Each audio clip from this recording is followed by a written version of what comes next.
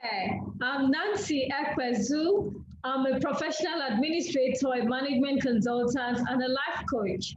And in this video, I'll be talking to us about performance management, putting a performance management in place. And in case you're new to this channel, please hit the subscribe button right away and put on the notification button as well so that you will actually be receiving videos on administration and management as well as personal development, which I share on this channel regularly. And so, yes, today we're looking at performance management.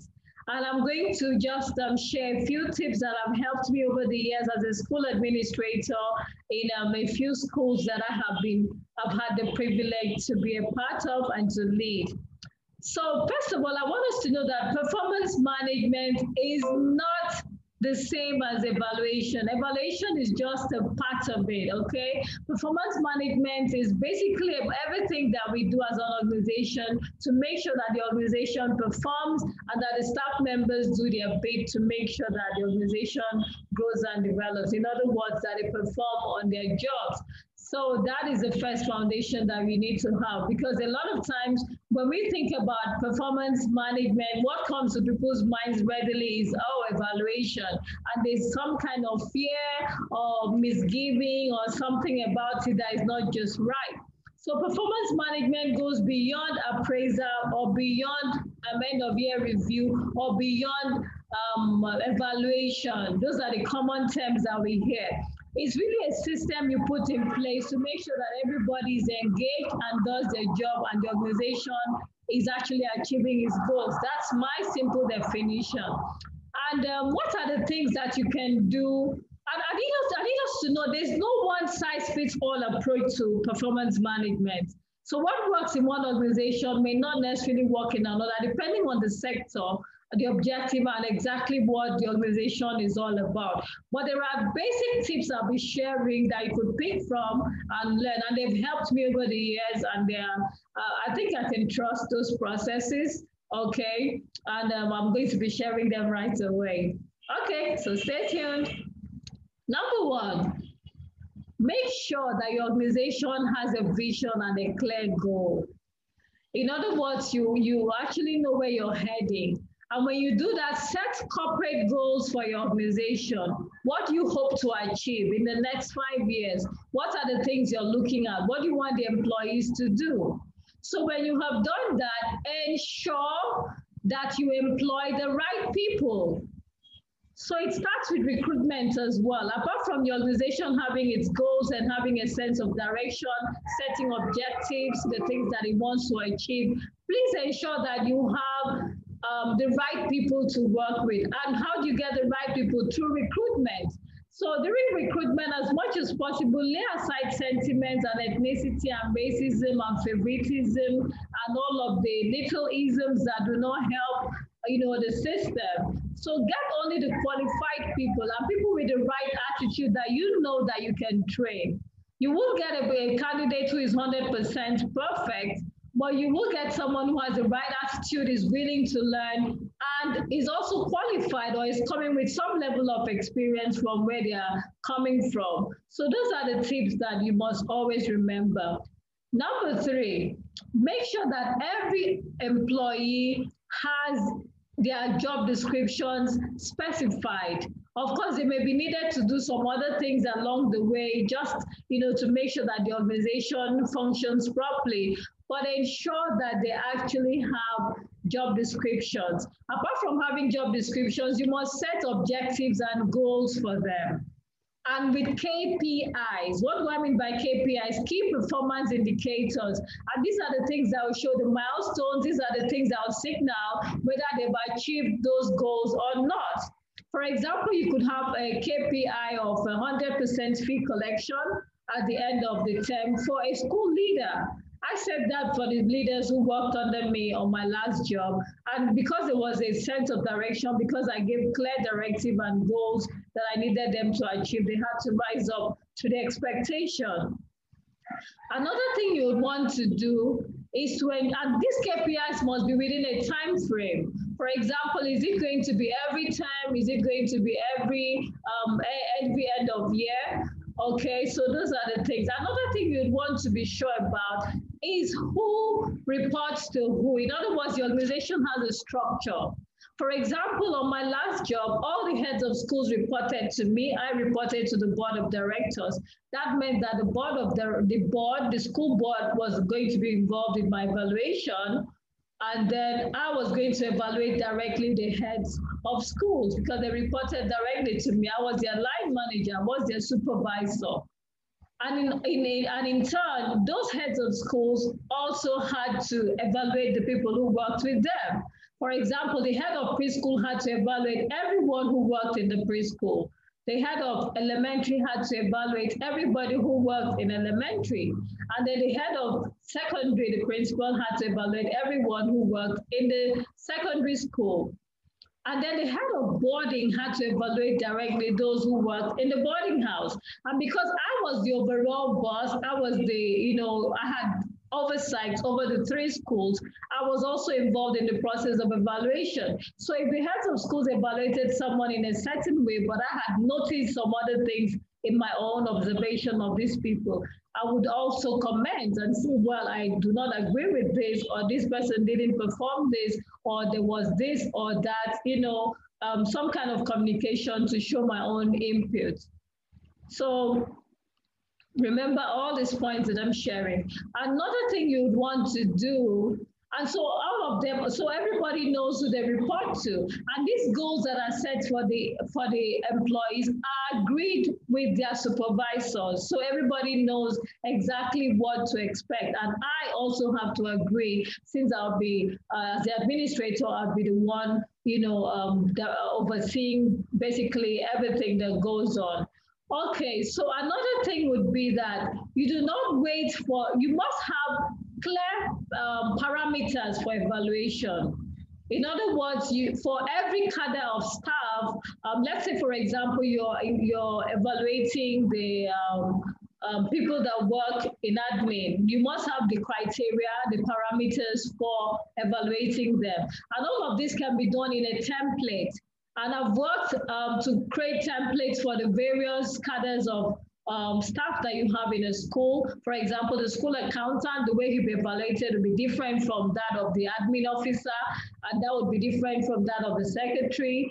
And that would also be different from that of the heads of schools, who are the senior leadership team members, which will be different from how the teachers are also evaluated. So I prepared templates for the school accountants, for the admin staff made up of the front desk officer, secretary, and the admin school admin officer.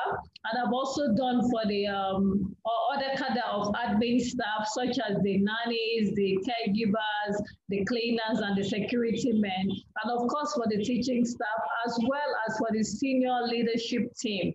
And if there is maybe a special one for the board to evaluate the school administrator, that is also obtainable. So you can visit my website, www.nancyekpezu.com, to have a quick look at those templates and place your orders. Quite a number of people have been able to do that over the past few years when I created those templates.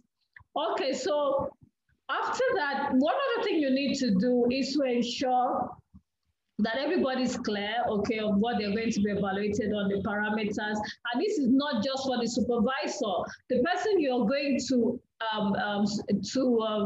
evaluate should also have those parameters so that they know what exactly is being looked out for. Okay, very important.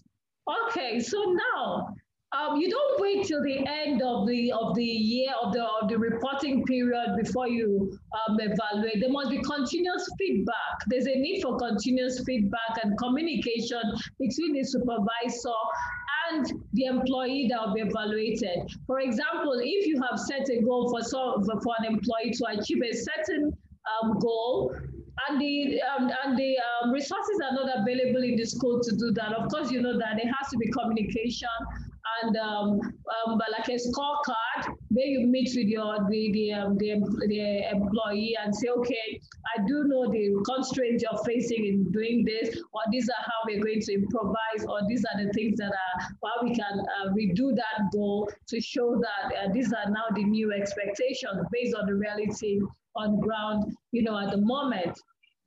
And then one more thing you need to know, the internationally acceptable standard is for every employee to self-evaluate. So you don't just jump at the end of a period and say, okay, I'm evaluating you, this is why you performed. No, there's a place for the employee to evaluate himself. So the employee has to say, that template must have a place where the employee will evaluate himself and say, okay, yes, these are the things I've done, or these are not, these are the ones I've been able to achieve, and then score himself, evaluate himself on the job. And then the supervisor now evaluates. And then a concurrent person, like I am the administrator, I was the administrator, like I said, and I had to also have a look at everybody. So I'll also now evaluate everybody after their direct line manager or supervisor has done that. And for some of them, the direct line manager may be the head of department, who now reports to the principal, or, especially in the secondary where there are departments, languages, you have the creative arts or whatever, vocational department, science department, and all that, technology, for example. So the HODs will do the evaluation.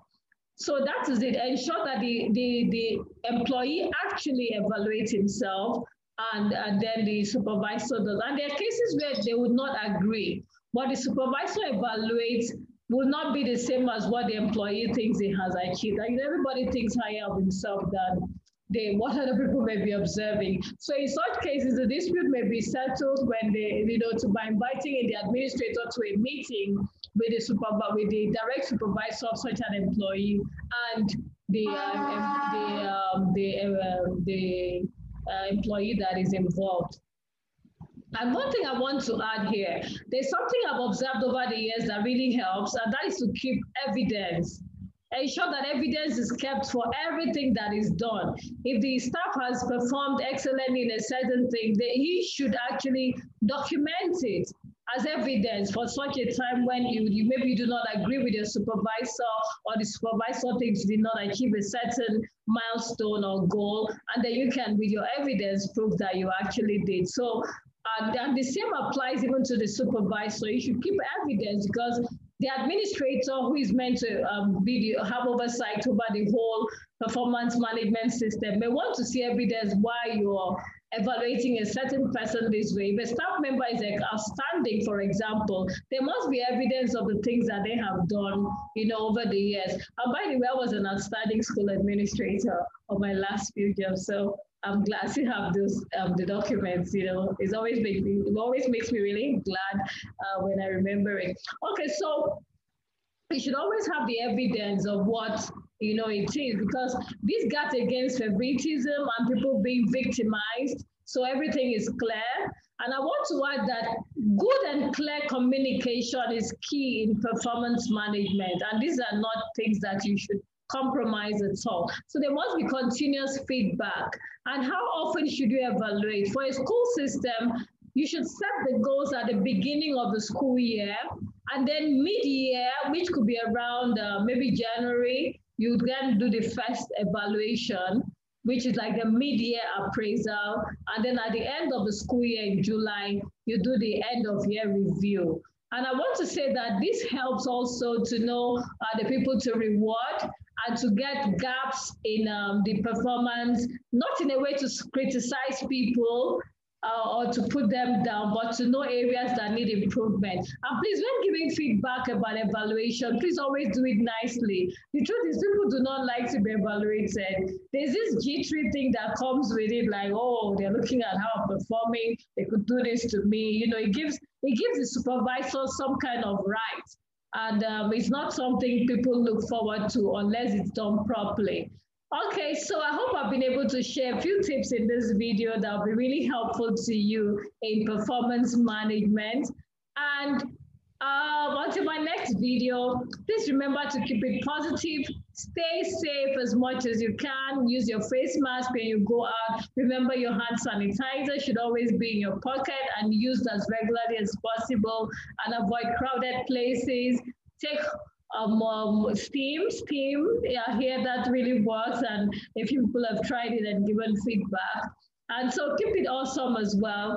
And see you in the next video, which is going to be very, very, very soon. Thank you and bye for now. Oh yes, remember to subscribe to the channel if you have not done so. Nancy Ekpezu for videos on school administration, management, and personal development. Ciao, ciao. Thank you for watching and see you.